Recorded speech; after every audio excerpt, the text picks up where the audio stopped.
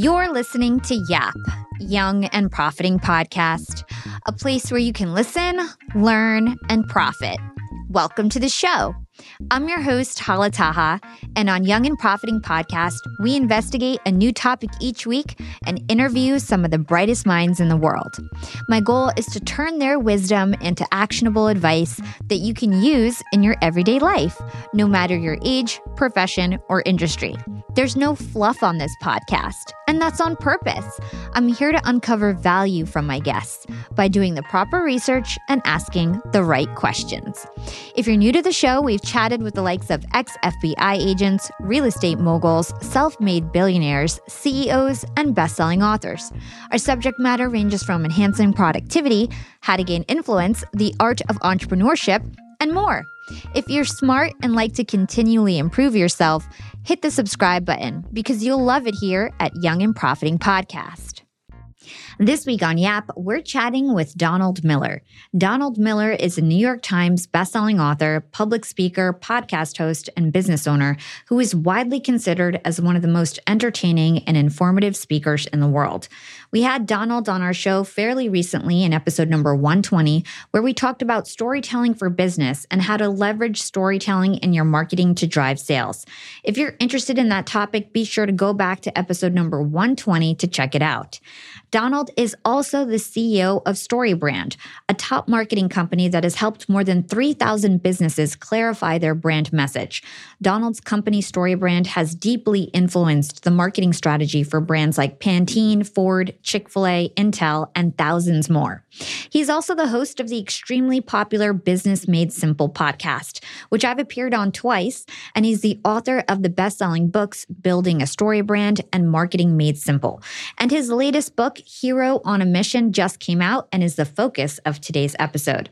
In this episode, we get a refresher on Donald's 4 characters in every story: the victim, the hero, the villain, and the guide. And we'll hear how Donald acted like a victim throughout his 20s and how that mentality totally worked against him. And we'll gain an understanding on the steps he took to turn things around and to transform into the hero of his own life. We'll get a peek into some of Donald's tools for his long-term success, like the elements of his morning ritual, which includes reading his eulogy to remind himself every day of his top priorities. And lastly, we'll learn how we can each reframe our own story and structure our lives in such a way that we experience a deep and fulfilling sense of meaning. If you want to learn more about personal transformation and how to go from a victim to a hero, this episode is for you. Hey, Donald, welcome back to Young and Profiting Podcast. It's good to see you, Hala. I'm so happy that you're here. You're one of my favorite people in this space. So for those of you who don't know Donald, Donald is an amazing entrepreneur. He's also the CEO of a company called StoryBrand, which has helped thousands of companies, household names like Pantene and Chick-fil-A, create their brand narrative, and Donald is a master at that. Donald's actually here today because he's launching a new book. It already launched. It's called Hero on a Mission, and so that's out now. And today we're going to talk to him about his book and his transformation personally. So Donald, you're super successful now. You're very well put together. You're a great businessman. You come highly recommended. But it turns out when I was reading your book that you weren't always like this.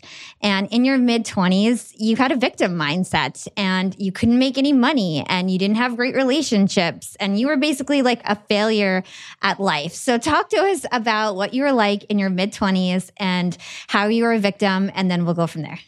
Well, I will say, when I look back at the kid in their mid-20s, I'm 50 now, I still really like that kid. He was fun. You know, he liked to write. He believed in himself as a writer. He had great friends. He went on some great adventures. But yeah, I think underlying all of that was this sort of idea of I'm doomed. It's never going to happen for me. I'm never going to get my break. You know, the world is against me. And, you know, my life showed. It showed that. I was probably 150 pounds heavier than I am now. Oh, wow. I was 387 at my highest. I'm 210 or 208 the other day. I was kind of proud. I'm down 2 pounds. So I was fat then. I'm just chubby now. So things are getting way better, right, Hala? But I kind of had this default mode of seeing myself as a victim, and I didn't realize that I was choosing that identity. And I discovered it in the very strange way, in order to write, in order to be a writer, I'd studied story because, you study story to try to get people to turn the page, and you use these techniques. And I noticed there are 4 characters in almost every story: the victim, the villain, the hero, and the guide. And as I looked at my life like a story, I realized, oh my word, if your life is a story, you're the victim. Somebody else is the hero. And you're this bit part that lays around feeling sorry for itself. And somebody else gets the girl and gets the money and gets the job and gets the accolades. And you just suck energy into yourself. And quite frankly, it's not very attractive. And when I realized that, I stopped doing it. I didn't have to fight it. I just stopped doing it because I realized, wait a second, you're thinking of yourself as the victim because you want to make excuses for not trying. You want to make excuses for not succeeding.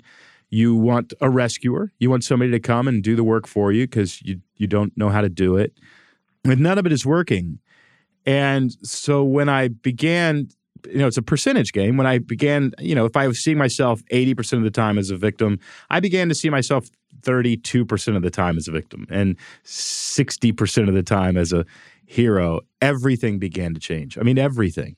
And, lost weight, got a book published, started a little company, started to learn more and sort of acquire knowledge about how to get better. And, it didn't change overnight, but now 25 years later, my life is not perfect. There's hard things that happen to us all, but I enjoy my life. And more than I enjoy my life, what I'm really saying is I enjoy the story that I'm living inside of. And it's transforming me and continuing to make me stronger. And so I wonder, now that I've written this book and there's been so much feedback about it, I'm realizing, oh my word, this isn't just me. There's a lot of people who don't realize, wait a second, I've been identifying as the wrong character in the story. And it's not working. And if I just identify as this character, things start to change. And of course, the 4 characters that exist in story, the victim, the villain, the hero, and the guide, exist in story because they exist in us. All 4 of them exist in you, and I personally play all 4 every day. But to the degree that I give the victim stage time, my life goes nowhere. To the degree that I give the villain stage time, people don't like me and they want to throw me in jail and they want justice against me. And to the degree I give the hero stage time, I transform into a better version of myself. And so the idea is just try to give the hero more time in your life, and your life will shape up accordingly without you having to do much of anything. Oh my gosh, this is so powerful. And I can't wait to really dive deep on each one of those different characters and just go into all of that. But before we do that, I want to know the genesis of this book. Why did you decide that you wanted to write this book at this point in your life? Because you've been writing for years. Why did you decide to put this out now? What was the big change or aha moment where you were like, I really need to write this book about transforming from victim to hero? Well, I didn't. I decided I wanted to write this book 10 years ago, and I couldn't. I mean, I tried and tried and tried, and I just couldn't get it to where it was simple and easy to follow and easy to understand. I could live it, but I couldn't explain it to anybody else what it was. It was a combination of a little bit of Joseph Campbell's work, a little bit of Viktor Frankl's work, and then sort of a memoir story of how I was applying these things. So, I tried in various forms, and it just wasn't readable. It wasn't enjoyable to read. Finished the book and sat down and said, I think I can do this, and started. And I think, Holly, you know this, when you actually sit down, you write those first few paragraphs, you get the first few pages out, you pretty much know this one's going to go all the way. This one's going to go all the way to the end zone. And I felt that, and over the year, would get up early from about 7 a.m. to 9 a.m. and work on this and try to explain it. A few fits and false starts, a lot of stuff in the trash can, but ultimately, was able to finish the book.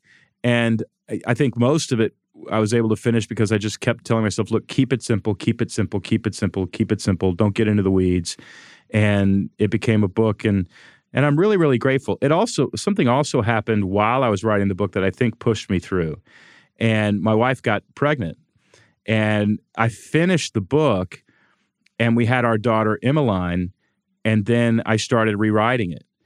And so the whole time I'm writing it, I'm thinking, I'm going to be a dad. What do I want to leave for my kids? Like, what if I die and she never meets me? And that sort of became a motivation to get it all down. And then after she was born, of course, I fell completely in love with this little child. and started thinking about my legacy, and that made the book just feel so much more important. So I think, what I'm hearing, and I wasn't expecting this and didn't know it was happening, but my friends are saying, wow, this got really personal, and I didn't know that was happening. But I think that was the other motivation, that in the end, yes, I can leave behind a college education for her. Maybe I can leave behind some sort of house or some financial help. But really what I want to leave behind is, hey, Emmeline, look, there's 4 characters living inside you, and you need to pay really close attention to which one's bubbling to the surface, because that's going to dictate everything else that comes forward in life, including the quality of your relationships, the depth of the love that you have, your ability to keep a job, your ability to sustain friendships. All of it stems from the person that you identify with inside yourself. So I have to say, I love looking at your Instagram. It's so cute. All the pictures you post of your daughter and your wife. If you want to know more adorable. about business, there's other accounts. But if you want to see my dogs and my wife and my daughter, then that's the Instagram account is it. So what you said was just really powerful. We all have 4 personalities that live inside of us, and it's our choice to decide which one we want to give the most energy to. So it's the victim, the villain, the hero, and the guide. Could you really take us deep on these? Break it down. What are each of the characteristics of each of these personality types? Well, again, there are 4, and my thesis in the book is the reason that these screenwriters and these storytellers keep choosing these 4 characters to write about is not because there are victims in the world and there are villains in the world and there are heroes in the world and there are guides in the world. It's literally because they're all inside of us all. In stories, they're not. In stories, they're separated into different characters. But that's not the way it works in life. They're in us. And so when we hear that voice that says, look, I'm doomed, I'm not going to be able to make it out, woe is me, my life always, this terrible stuff like this always happens, that's the victim. And the victim in a story plays a bit part. The victim in a story exists to make the hero look good, because the hero rescues them, and the villain look bad because the villain tortures them. That's the only purpose of the victim. They do not transform. They do not get a reward at the end of the story. Nothing happens to them except that they play off the hero and the villain. And if we do identify too strongly with the victim inside of us, that is exactly what happens to you. I mean, the story of your life literally plays out that way. You don't transform. You don't get what you want. You don't become a better version of yourself. You don't get rewarded. You don't get respected. People basically feel sorry for you. And that gives you some resources, some change that's thrown at you, but that's it. And some people get hooked on that change and they think that's the only way that they can survive. It also helps us it serves us in some way. Victim mentality is a coping mechanism. And sometimes, let me just say, it's actually an effective coping mechanism. And it's helpful for a couple days. It's not purely evil. It's not purely bad. I finished the book. Emmeline was born. It was in a really good space. And before the book came out, about 2 weeks before the book came out, I had to make an extremely difficult family decision. And the family decision was to let go of my chocolate lab, Lucy. The average lifespan of a chocolate lab is 10 to 12 years. She's 14 and a half.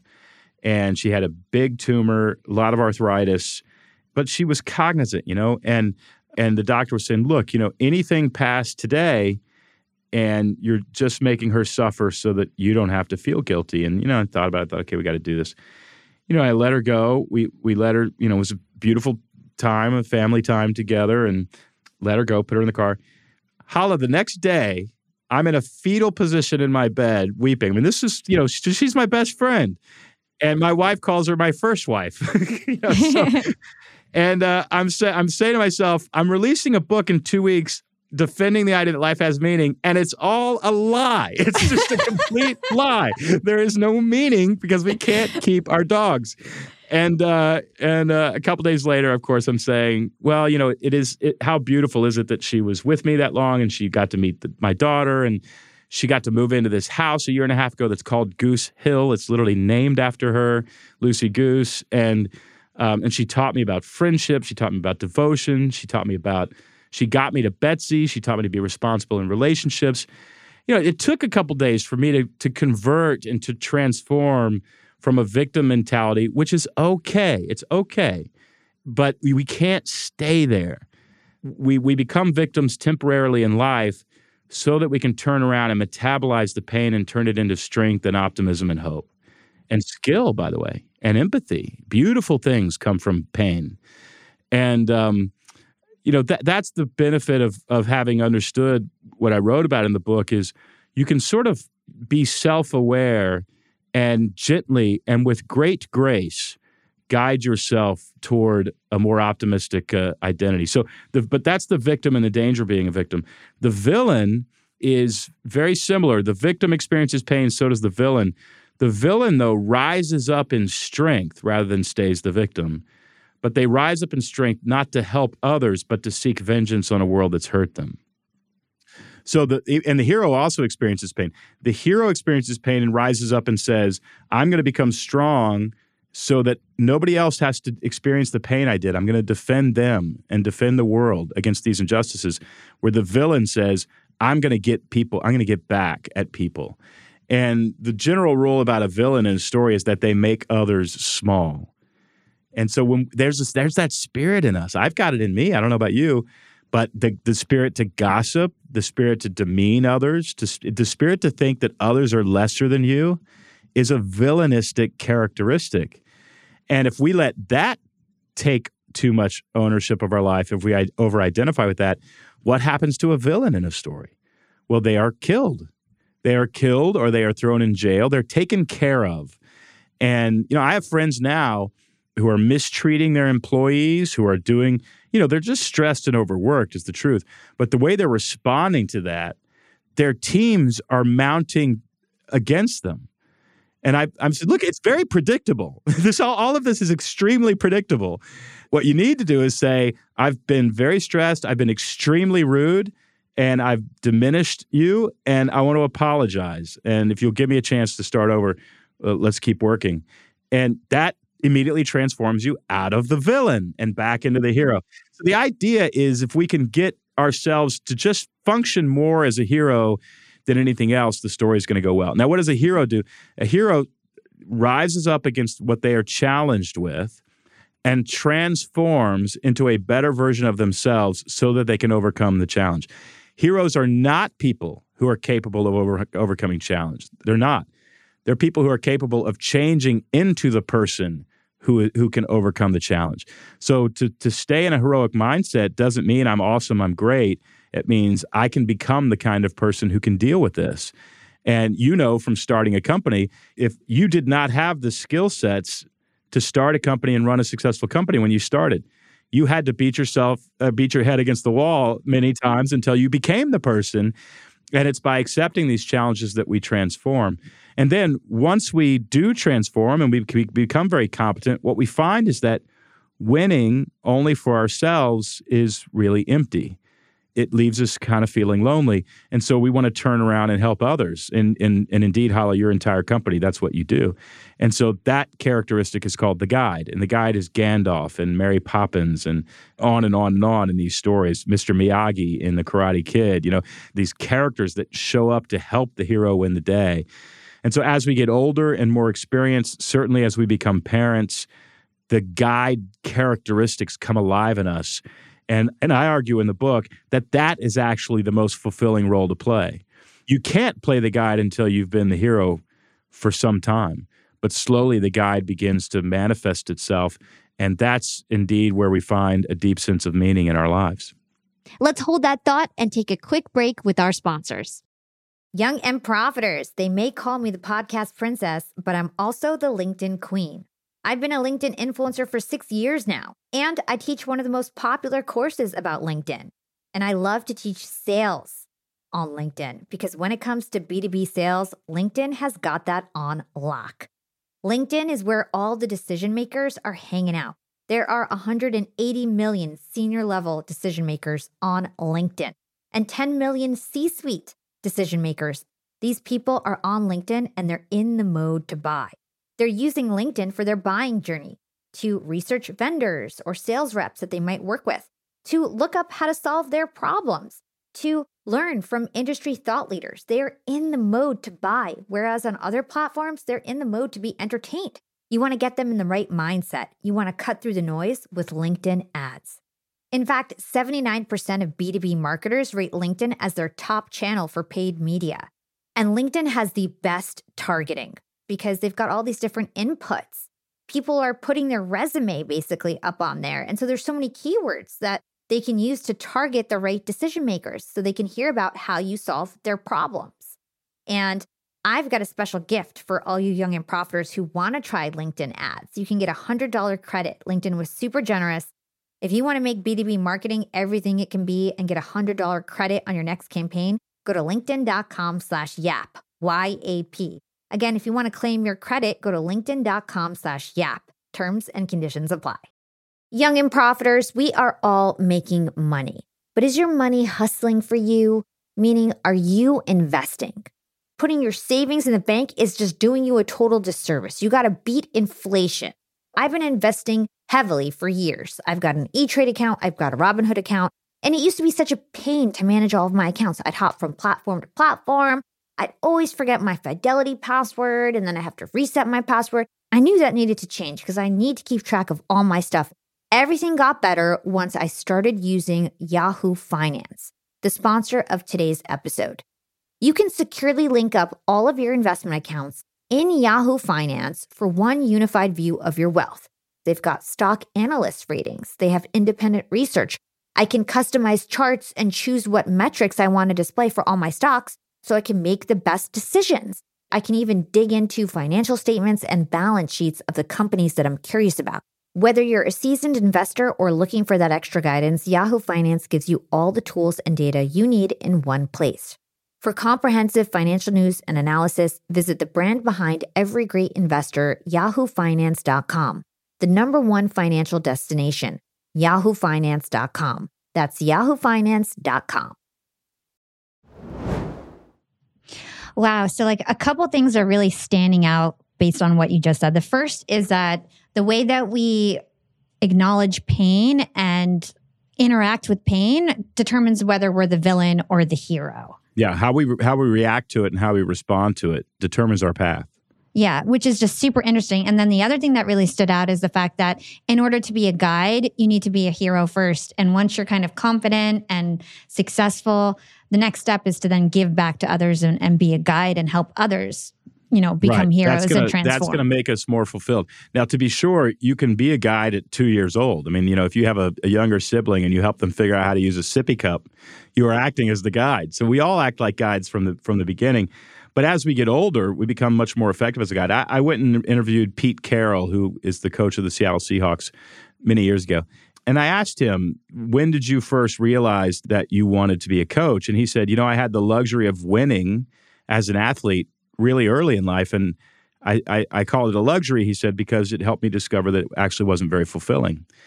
But when I turned around and helped other people win, it was very meaningful to me. It was an enjoyable, pleasurable life experience. And so that led me into a career of coaching. Well, what he said there was, I enjoyed playing the hero. It was really nice. But when I started helping other people win and help other heroes win, I felt a deep calling in my life. And it's true that the objectives that we determine for our lives, if they are mutually beneficial, that is, if they benefit others and they benefit ourselves, they align much more closely with a deep experience of meaning. So I want to talk about the hero a little bit more because it turns out that every inspirational story basically has the same plot. And a lot of people think of heroes as these like big, strong people that always, do great. But really, you say that it's a victim who's transforming. And that's really all a hero is. So talk to us more about that. What is the typical inspirational story that we all know? Well, yeah. So when I say play the hero, most people go, I'm not a hero. I'm not strong. I'm not this. Well, pause your favorite movie and ask yourself if the hero likes being in this particular situation. I don't care where you pause it in the movie. Pause the movie and ask yourself, is the hero enjoying this? And the answer is no. They're not.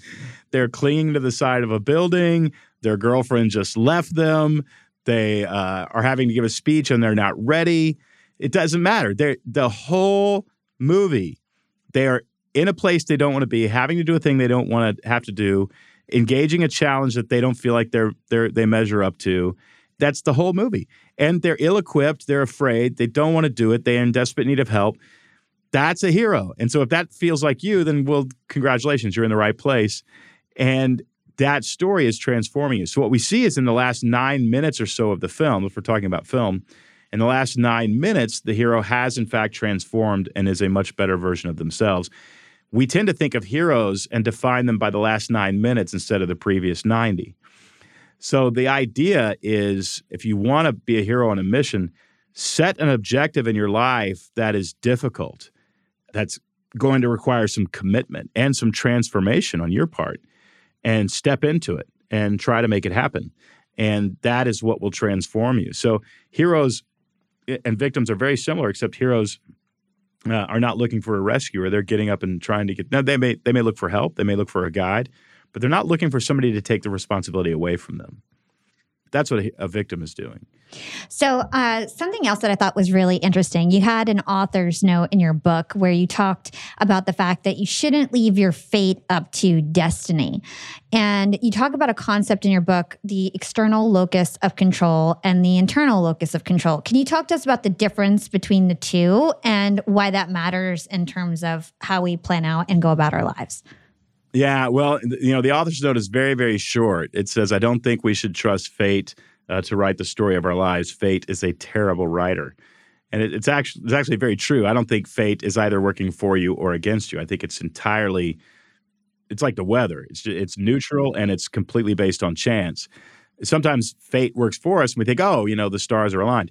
I personally don't believe that. And as somebody who believes in God, I don't believe God is either trying to make things happen for you or against you either. I think sometimes you might step in and do that. I don't know. I can't prove that. But I think what he's doing is saying, here are the basic principles to make something really happen with your life, and you get up and do it. That way you will have a sense of fulfillment about what you've done in life. And I, by the way, am going to cheer you on. And to me, that's the interaction I have with God. And I know we're all over the place theologically as people listen to this thing.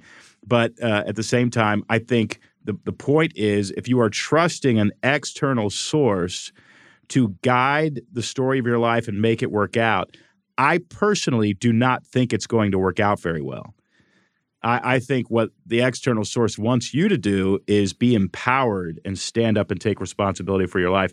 And I think narrative structure in the universe itself probably rewards that. And it's so much more fulfilling, right? It's so much more fulfilling to do so. So psychologists have this term called internal locus of control versus external locus of control. And if you believe that my life is terrible because my parents and because the year I was born and because the way I look and because then what you're saying is my life, the quality of my life is determined by outside sources, things out of my control. Psychologists have a term for that. And it's called an external locus of control, that my locus of control is actually external. Now, those who identify with an external locus of control have higher rates of depression, worse relationships, less earning power, higher rates of anxiety and frustration in life. Now, if you say, well, no, my life is miserable right now because of the decisions that I've made, and I willingly did some stuff I shouldn't do, and I mismanaged some money, and I wasted my time, and even though it sounds like you're saying, my life is terrible, that person who says, well, it's terrible, but it's also pretty much my fault, has much less rates of depression, better relationships, higher earning power, less anxiety. They do better in life because they actually believe they are in control of their lives and they can learn from their mistakes and they can move on. So the good thing about external, internal locus of control is you're not one or the other person. You're actually fluid. In other words, if you have an external locus of control, it can change to an internal locus of control. So heroes in stories have high internal locus of controls. Victims in stories have high external locus of control. So once again, whether we have an external or internal locus of control, whether we think of ourselves as a victim or a hero, determines the quality of the story that we will end up living. Oh my gosh, I love that. So let's say that somebody listening is, there's a lot of people in their mid-20s that are listening in right now that might feel like, man, I feel like I was like Donald when he was in his mid-20s. And I feel like I approach life with an external locus of control and I'm a victim and I approach life as a victim. What prevents them from transforming? Like, what are the big things that prevent people from taking that step to become the hero of their own lives?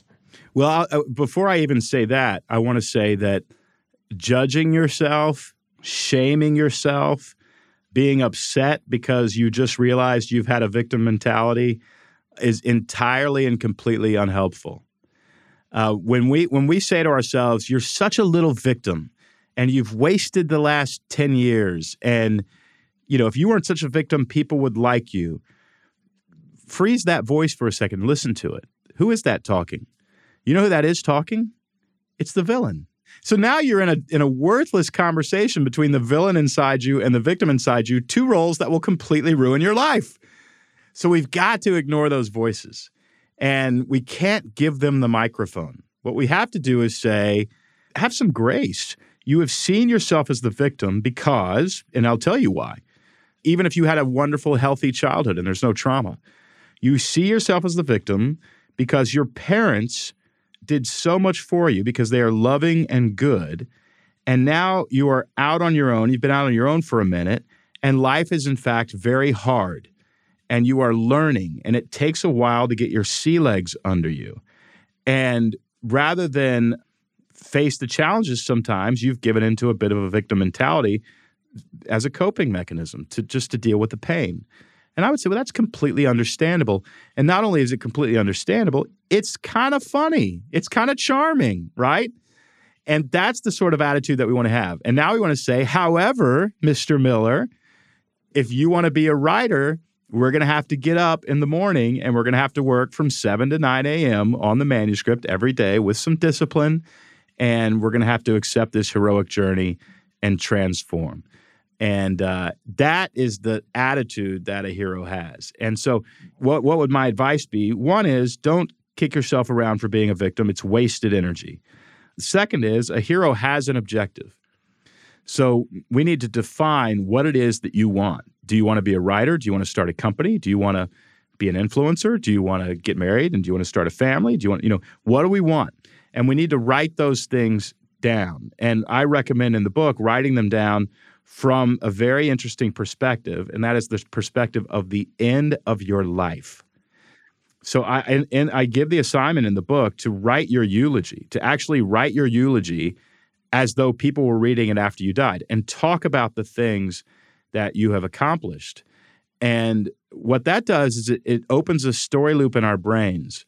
Will you get these things done? Every morning, including today, about 4 to 5 mornings a week, I read my eulogy. It's how I start my morning.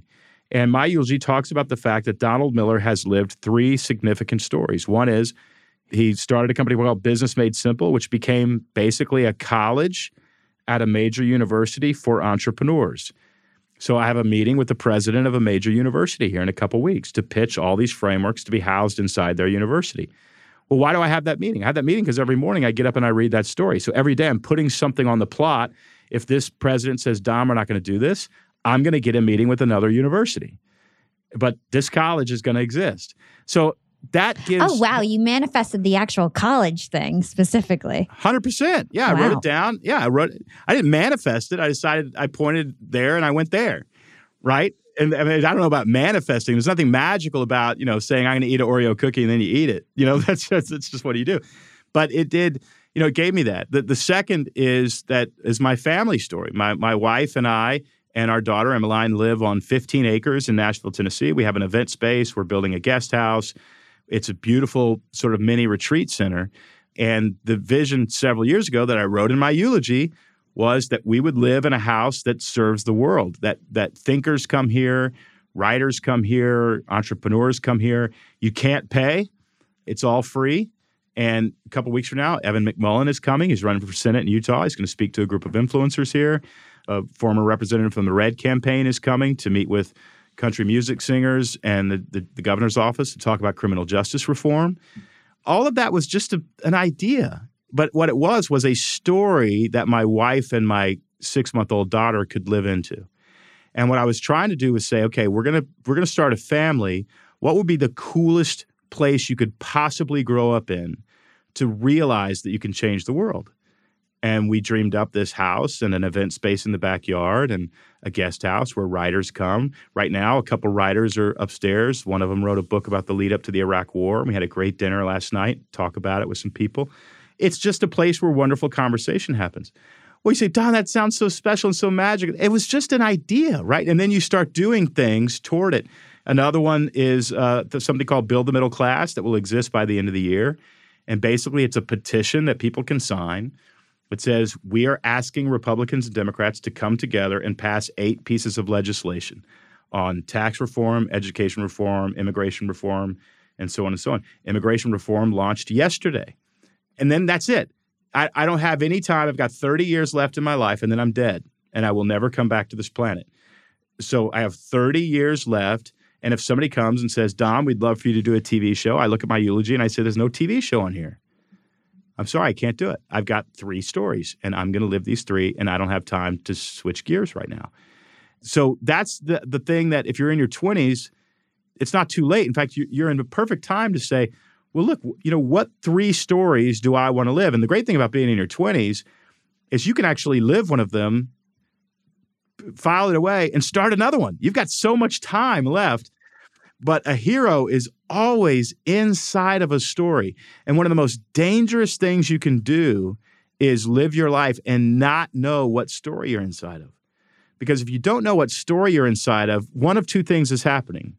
One is somebody else is dictating the elements of your story, probably a corporation, right? Or a government or a spouse or somebody else. You're a pawn in their story, but you don't have a story. Or you just don't have a story. And so you're a character walking around on a movie set and nobody's giving you a script and nobody's giving you a part to play. And you literally feel just as uncomfortable in your own skin as you would as that character with no part in the story, and yet he's walking around on set. And that's a restless feeling that a lot of people identify with. Totally. I mean, I think this is such an interesting concept. I had Matt Higgins on the show. He was on Shark Tank. He's a big TV personality, big VC investor. And he also swears by writing a eulogy, and then he reads it every day as well.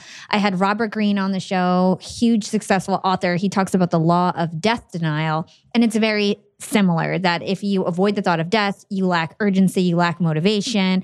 And this sounds very similar. So why does writing a eulogy work? Like, why do you think that actually helps you get closer to your goals?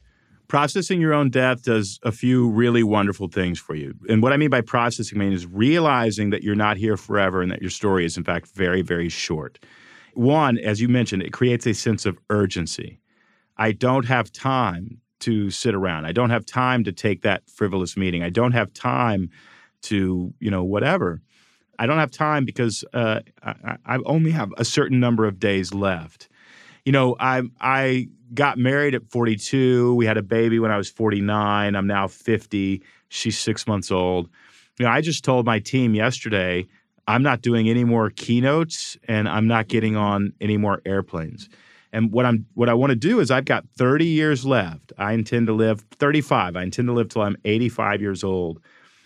That means that my daughter, Hala, will be 35 years old when I die, if I make it to 85. I may make it to 70, so she's going to be 20, which is too young. If you had a daughter at 25, she would be 55. She would be 60 when you die. So I'm determined in the 30 to 35 years I've got left to get as many hours with her as my friends who had children when they were 25, which means I can't get on airplanes. Now, if I didn't fully process the fact that I'm going to die, I would never make that decision. I'd always be like, well, I got this weekend with Emmeline. I can get on this airplane and go do this interview and, blah, blah, blah, and I can go do this keynote and we can make some money because I've got forever with my daughter. It's a lie. You don't have forever. And one of the things that my daughter will never, ever say about me, she may say a lot of things, like he has terrible dad jokes and his fashion is horrible. But what she won't say is he didn't spend time with me. She will not say that. And I get to control that because I get to spend time with her. And so, that's the sort of thing you get when you process your own death. The other thing is, not only a sense of urgency, a sense of focus, right? These are the 3 stories I've got left. I've got time for nothing else, and everything else is a no. And that's 90% of the stuff that comes my way is a no.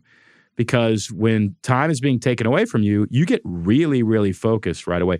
So the processing and thinking about our own death I think is just the basis of wisdom. And if you say, Don, that's morbid, I don't think we should think about our own death. That's sad. I want to be really clear what you're saying. You have the right to say that. Certainly you do. What you're actually saying is, I don't want to think about the truth. Just let that sit. I don't want to think about the truth. I want to live in denial. And, death denial, as you mentioned earlier, is something that does not, in fact, serve your life. 100%. So let's give my listeners something actionable to do. If we ask them to write their eulogy, how much time should they take? How long should it be? What are the elements of a really well-written eulogy? Well, in my book, the purpose of the eulogy is actually to give you something that I call narrative traction. And narrative traction is when you get interested in your own story. And when you get interested in a story, you get hooked on a story and you're like, oh man, I just lost a weekend. I've got to sit here and keep clicking next, right? You want that to be your life. So you want to wake up in the morning and just like on Netflix, when you see that the next button slowly lighting up, you want your day to feel like that. I wonder what we can put on the plot today. I'm excited to put my feet into my own shoes and go get something done because we're building something really cool and something really meaningful and I'm actually enjoying it. You're looking for narrative traction. So the eulogy assignment that I give in the book is not an actual eulogy assignment. It's not exactly what you want people to read when you die or want people to say. I mean, certainly it is. But what it is something you can read every morning to remind you what your story is about. Therefore, in my opinion, it should be short. And why should it be short? It should be short because if you have a 7-page eulogy, you will not read it every morning because it takes too long. So mine is about 4 paragraphs. It takes me about 120 seconds to read it. And I actually And you read it every single morning. It's part of your morning routine. I spent $200,000 on a piece of software that keeps track of whether or not I'm reading my eulogy. That's how important this is to me. It's in a piece of software. If you go to mydailyplanner.com, yesterday, I've been doing this for years. Yesterday, we made it available to the public. So you go to mydailyplanner.com. You can write your eulogy, your 10-year, 5-year, 1-year vision, your goal worksheets, and a daily planner page. It all comes together as a morning ritual that takes about 15 minutes.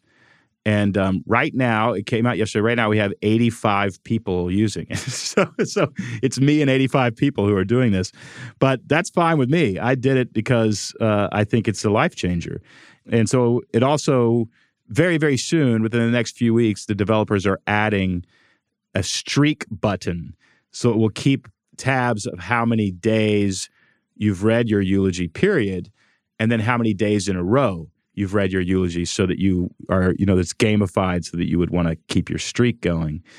And it's a super, super effective tool. But yeah, I've probably read it, it's got to be thousands of times now. And I'll also edit it because the software just lets you change it. I was going to say, I can imagine you read that and you'd be like, you know what? I'm going to tweak this little part because 100%. This is evolving. But yeah, because the point is narrative traction. The point is I always want to tweak it a little bit so that I stay interested in it. We experience a deep sense of meaning when we're in motion, not when we've arrived. So the whole point is to keep me in motion, keep me heading towards something that's really beautiful. We'll be right back after a quick break from our sponsors. Young and Profiters, I'm about to be jet-setting all over the world. I'm going to London, Cancun, New Orleans, and New York to speak. I'm going to be up there with the bright lights, and I want to be spiffy. I want to look fresh. And so I'm going on a big shopping spree. I got to get clothes. I got to get hair stuff, skincare stuff, makeup. But I'm not going to feel guilty about this shopping spree because Rakuten's Big Give Week is back. Rakuten is the shopping platform for savvy savers. From May 6th to May 13th, they're having their biggest cashback event of the year. I'm talking about 15% cash back at hundreds of stores with additional cashback bonuses. And they've got so many stores participating in their Big Give Week. So when it comes to clothes, I'm looking at Splendid and Good American. And when it comes to beauty, they've got so many good stores participating. They've got Ulta, Fenty, Bobbi Brown, Blue Mercury, and all the products that we love. Now we can get cash back. It's like getting a discount on the stuff you're going to buy anyway. It's absolutely amazing. They even have travel brands, so that's going to be super convenient for me with all my upcoming trips. Expedia, Hotels.com. You can get deals on everything from electronics to home goods to travel and beauty. Young and profiters, you're going to want to grab this limited time deal with both hands. You get high cashback rates for only 8 days. So hurry. Membership is free, and when you sign up and shop today, you get an extra 10% cashback boost. That's an extra 10% cashback on top of the 15% cashback. You won't see higher cashback rates than these. Go to Rakuten.com or download the Rakuten app at RAKUTEN. Shoppers get it. Young and profiters, Yap Media is growing so fast. I have 10 open roles just this month. In the past, it would take me so long to find hires. I have to go on all these different job sites. I have to create my own skills assessments. That's why I let Indeed do a lot of this heavy lifting for me. Indeed is the powerful hiring platform where I can attract, interview, and hire all in one place. Indeed has things like skills assessments, where when we have specific roles, we can find an assessment that matches that role and we can make sure they have the skills that we need. Then I can focus on culture fit. I can make sure they're scrappy enough and are obsessed with excellence and do all the things that we need to do for them to fit in at Yap. And Indeed streamlines hiring with powerful tools like Instant Match. An Instant Match basically matches you with candidates as soon as you put up a job post with people who are qualified right away. It's instant. And the best part is it gets better as you use it. So now when I use Indeed, especially when I'm hiring for similar roles, I get people right away where they know that I'm going to like the candidates because they can see what my preferences were in the past. It gets better as you use it. According to US Indeed data, the moment Indeed sponsors a job, over 80% of employers get candidates whose resumes are a perfect match for the position. It's like waving a magic wand that gets better as you use it. So I love using Indeed. We've found a lot of our A players on there. Join more than 3 million businesses worldwide who count on Indeed to hire their next superstar like we do at Yap Media. Start hiring now with a $75 sponsored job credit to upgrade your job post at Indeed.com/profiting. Offer is good for a limited time. Claim your $75 sponsored job credit at Indeed.com/profiting. Again, that's Indeed.com/profiting. And support the show by saying you heard about it on Young and Profiting Podcast. Again, it's Indeed.com/profiting to get your $75 credit. Terms and conditions apply. Need to hire? You need Indeed. Young and profiters, as you may know, I launched my LinkedIn Secrets Masterclass a little bit over a year ago. It was my first course. And so far, I've generated well over $500,000. And the best part is, I didn't have to figure out how to set up my mastermind subscriptions, how to do abandoned cart targeting, and all of that tech geeky stuff. I just left that all to Shopify. Shopify is the global commerce platform that helps you sell at every stage of your business. And if you're in that I need to sell more with less stage, Shopify Magic is your AI superpowered sidekick ready to whip up captivating content that converts. And it doesn't matter if you're selling digital products or vegan cosmetics. Shopify helps you sell anything, anywhere, from their all-in-one e-commerce platform to their in-person POS system. Stop those online window shoppers in their tracks and turn them into loyal customers with the internet's best converting checkout. I'm talking 36% better on average compared to the other options out there. It's no wonder Shopify powers 10% of all e-commerce in the US, including huge global brands like Allbirds and Thrive Cosmetics. It took me a day to set up my Shopify store. I set up chat, took 2 minutes, and I was done. 1 month from thinking of the idea to implementation, a year later, I've made $500,000 on the idea.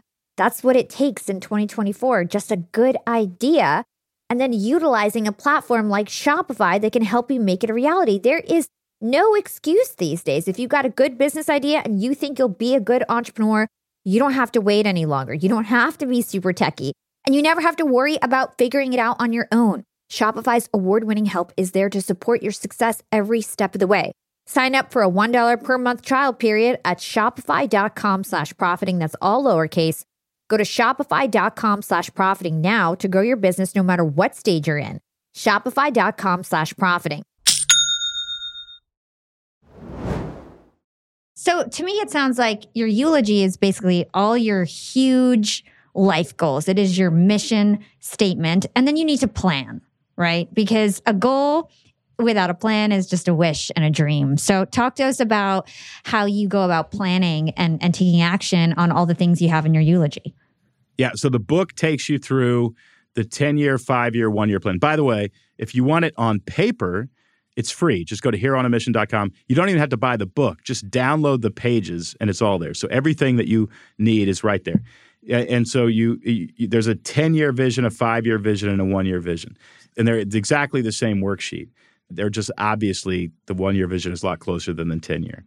And so, they tell me what I've got to get done by the end of the year. There's 2 books that I need to finish by the end of this year. I know that because I read my 1-year vision this morning. And then in the next 5 years, there's certain things that need to happen. In the next 10 years, in 10 years, I'm 60 years old.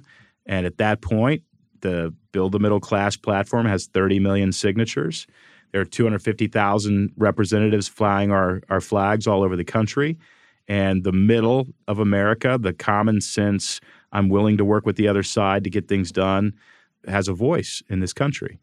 And so I know I got to get this done within 10 years. So that means there's a lot of work to do, right? And we've got to build some advocacy around this. So, if I didn't read that stuff every morning, I think within a week, I'd forget the plot.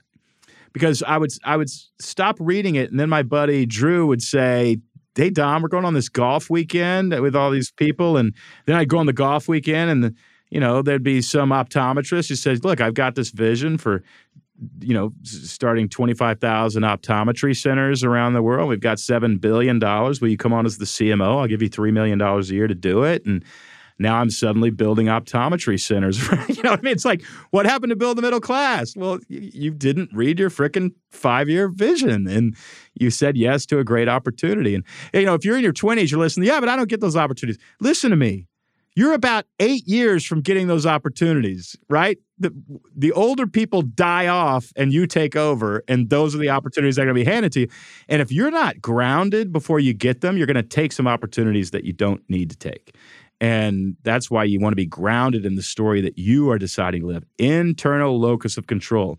You direct your story, not opportunities and all that kind of stuff. You direct your story so that you decide which opportunities you take and which opportunities you reject. Love that. I think all of this material is excellent. We're going to link it in our show notes. So last time you came on the show, I always ask this question at the end of my show: what is your secret to profiting in life? And you mentioned Viktor Frankl, which after reading your book, I learned he was your favorite philosopher and he really changed your life. And I think his story really helps tie all of this together. So tell us in more detail about Viktor Frankl and his story and how he transformed from victim to hero. And then we can kind of take a look at his framework too. Well, Viktor Frankl was a psychologist in Vienna in the 1920s and 30s, and he developed a theory alongside, theoretically at least, Alfred Adler. Certainly there was some Jungian instincts in there. Sigmund Freud was alive at the time.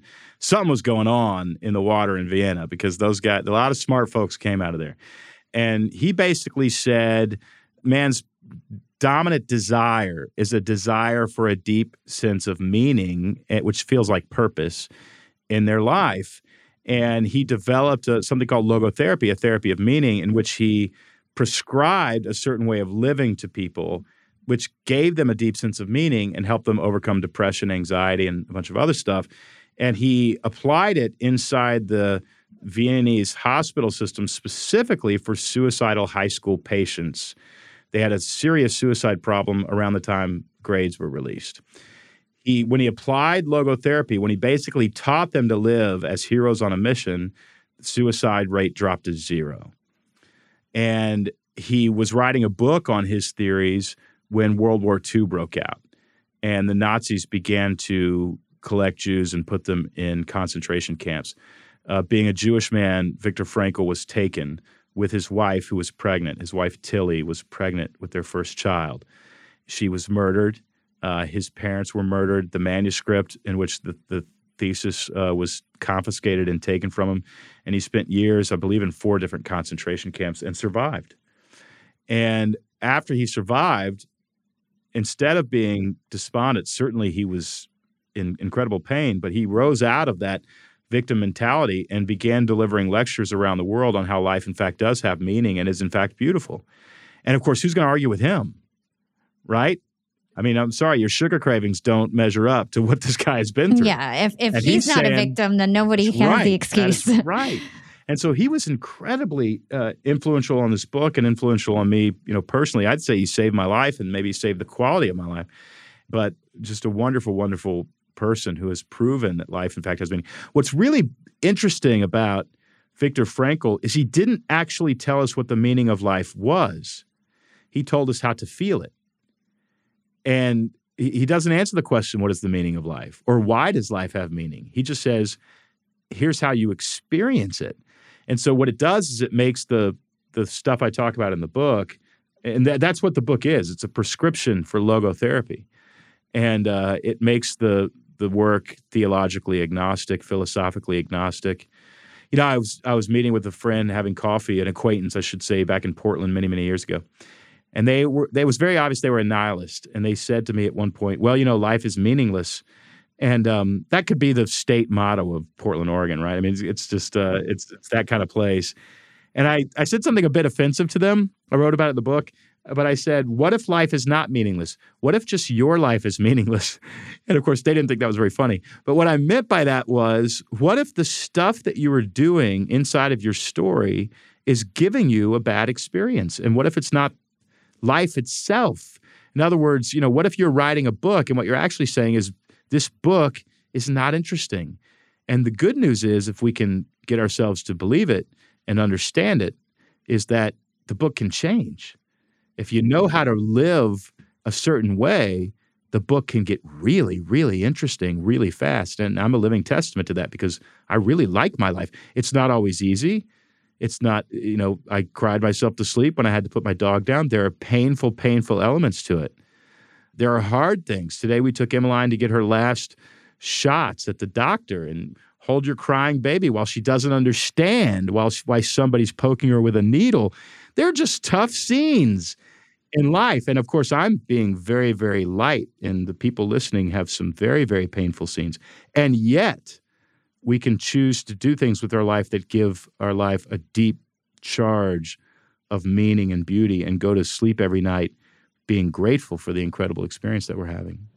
Yeah, the thing that keeps coming to my mind was this concept of personal agency, as you're talking about the fact that it's not that life is going to be perfect. There's going to be ups and downs, but it's how do you treat those ups and downs? How do you have perspective towards them? Can you talk to us about personal agency and what that is? Yeah, personal agency is similar to internal locus of control. It's belief that you have the power. And the one thing that you have the power over that nobody can take away from you is your perspective on life, including your perspective on very, very difficult things. And so when painful things happen to us, we can either have a victim perspective, which is, woe is me, I'm doomed, please send a rescuer. Or we can actually say to ourselves, wait, this is painful, and also it somehow benefits me. It's both. And that's the prescription that Viktor Frankl would give to his patients. He would say, when something very painful happens, acknowledge it. Don't be a delusional optimist. Acknowledge it, grieve it, and also realize it comes with benefits.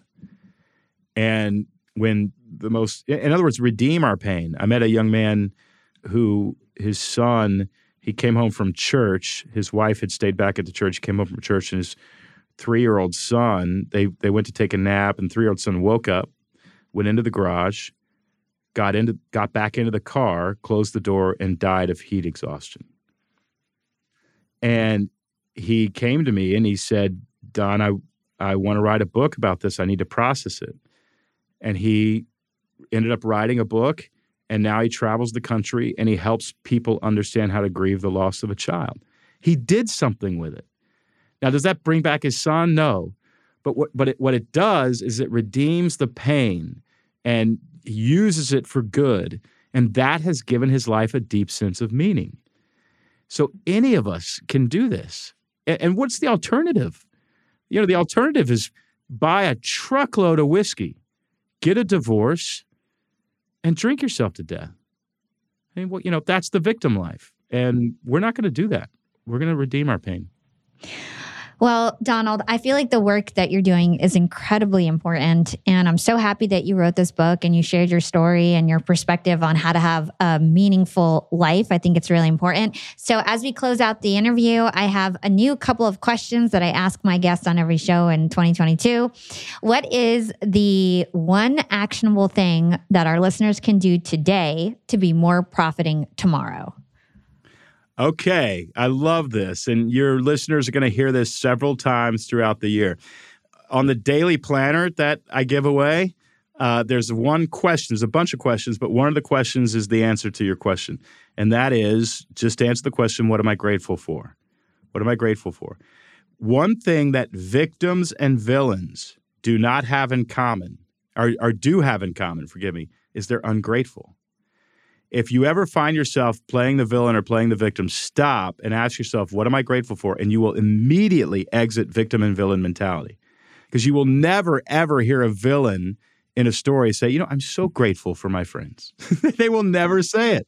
And no victim will sit there in a dungeon and go, I'm so grateful that there's a shaft of light that I can study the sun. They don't do it because that would transform them into a hero.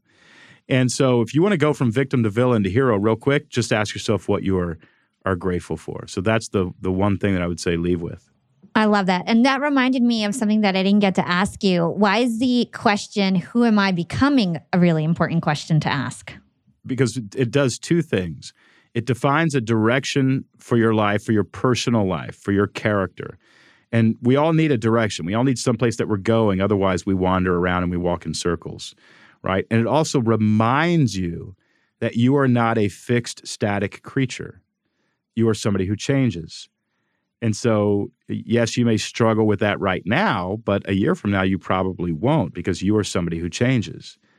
And it's very, very dangerous to think of ourselves as bad at math. You're not bad at math. You're somebody who hasn't applied yourself to learn math. But you're not bad at math. It's not your identity. So we want to have a growth mindset, as Carol Dweck would say. Okay, and the last question that I ask on my show is, what is your secret to profiting in life? Well, my secret has always been, and I didn't know it early, but I do now, my secret has been delusional optimism. I just believe ridiculous things are possible. Ridiculous things. And, I say delusional in quotations because it's not. But other people would see it as delusional optimism. Your friends are not going to understand or not believe in you until strangers see you do it and say, no, that is who he is. And then your friends will go, oh, I guess that is who he is. It's so true. The people who are closest around you are the ones who cannot see your growth because they're just seeing it too closely. And it's all this. It's so true. That's why strangers and those are your main supporters in this journey. Yeah. If your friends take a minute. Yeah. Okay. So where can everybody go get this new incredible book, Hero on a Mission? Amazon. There's a website called Amazon.com. And if you go there, you hit the buy now button and it shows up at your door. And I would love for folks to read it. Awesome. We're going to stick all those links in the show notes so you guys have easy access to all his free resources, his book on Amazon. Donald, it is always a pleasure. You're always welcome back to the show whenever you have something new to talk about. Thank you so much. It's always a pleasure. It's always a yes when you invite me on because it's an honor. Thanks so much. Thank you. I am so happy that Donald came back on the show. I love it when we talk to each other. He's just such a brilliant man, and I'm so happy he was able to share more of his wisdom and life experiences with us. He's got such an inspiring story, and it was a wake-up call, I think, for everyone tuning in to step out of their victim mindset. In his mid-20s, Donald said that he had an attitude of doom. He was overweight, he was completely controlled by his moods and emotions, and he did not realize that he was actually choosing this victim identity. And when he began to see himself as a hero, everything in his life changed. He said this changed when he began writing better stories for himself, ones that he now enjoys living inside of. Donald quickly realized that there was a lot of people out there who don't realize that they're identifying with the wrong character of their story. And in his new book, Hero on a Mission, Donald uses his own experiences to help us recognize if the character we're currently identifying with is helping us experience a life of meaning or completely the opposite. He breaks down the transformational yet practical plan that took him from being a mediocre writer to the great businessman that he is today, because he gained a new perspective on his own life and his own life's meaning, and that ignited his motivation, his passion, his productivity, and you can do the same. Donald and I talked about the 4 types of characters in every story, and the reason why storytellers always choose these 4 characters to write about is because these 4 characters are inside of us all. We can all choose to be these characters, and we're probably these different characters depending on our environment and our situation. It's our decision to decide which character we want to exude or emulate in that moment.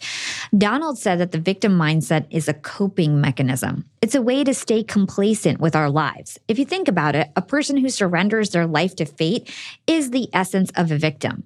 By surrendering your story to fate, you allow fate to decide whether you succeed in a career or set an example. Victims believe they are helpless and they flail until they're rescued. Actual victims do exist and they do, in fact, need to be rescued. Victimhood, however, is a temporary state. Once you're rescued, the better story is that we return to the heroic energy that moves our story forward. Beautiful things come from pain and victimhood. You can become self-aware with great grace once you can overcome that victim mindset.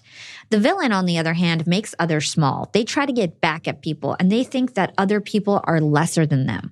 What separates a villain from a hero is that heroes learn from their pain, and they try to help others avoid that same pain. The villain, on the other hand, seeks vengeance against the world that hurts them. If we're honest, we all surface villain energy from time to time, sometimes depending on whether or not we've skipped lunch, for example. The victim is like the villain because they experience pain, but the villain rises up in strength. They rise up in strength not to help others, but to seek vengeance upon the world. The hero rises up in strength and vows to defend people so they never have to experience that pain. If the hero responds with a purposeful action and a sense of hope, our story will move forward and become interesting. But if they respond with a sense of hopelessness like a victim, or they lash out at others like a villain, the story will break down. A hero wants something in life and is willing to accept challenges in order to transform into the person capable of getting what they want.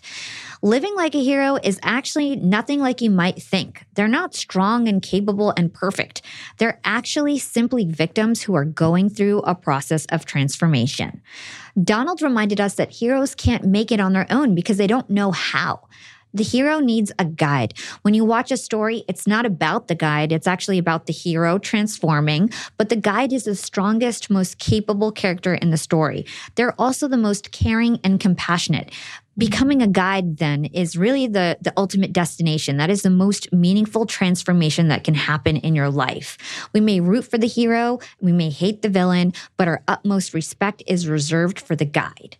Positioning your brand as a guide is also the secret to business success. We talked about that in episode number 120 with Donald, where we focused on storytelling for business. When it comes to marketing your brand, you are not the hero of your brand story. Your customer is. So you may be thinking, if I'm not the hero, what role do I play in my business? You're the guide. You're the person with the right kind of heart and the right kind of experience and knowledge to help your heroic customers overcome their problems, transform, and win the day. Remember, heroes are always transforming, and you are the one helping your customers transform on their journey. In order to be a guide, you need to be a hero first. You need to have transformed yourself before helping others do the same. Remember, we all have these 4 characters inside of us, and we likely take on different roles based on our various environments and the situations we're put in. Evaluate where you are right now and then act accordingly. If you're in the victim mindset, move to become the hero. If you're the hero, move to become the guide. I want to end with Donald's advice of reimagining your life story by writing down your own eulogy. He says that writing your eulogy opens a story loop in your brain, and it's like willing yourself to live life a certain way, which leads you to be more intentional about what you do every day. Donald said that this eulogy practice has helped him know what his life story is about so he can actually get that story done. Processing your own death sounds morbid, but really it helps you realize that you won't be here forever, and it creates a sense of urgency. We've talked about this a lot on our podcast, and a lot of successful people practice this. It also creates a sense of focus. Donald reads his eulogy every single morning, and he reminds us to keep it short, consistent, and to be the author of our own lives. Thank you so much for listening to this amazing episode of Young and Profiting Podcast featuring Donald Miller. If you want to learn more about Donald and his business, go to storybrand.com. You can also check out Business Made Simple. I was on that podcast a few times, and it's an amazing podcast. And make sure you go check out his new book, Hero on a Mission. If you guys want the links to any of these items, go check out our show notes. Be sure to connect with me on social media. You can find me on Instagram at Yap with Hala or LinkedIn. Just search for my name. It's Hala Taha. Big thanks to the Yap team as always. This is Hala signing off.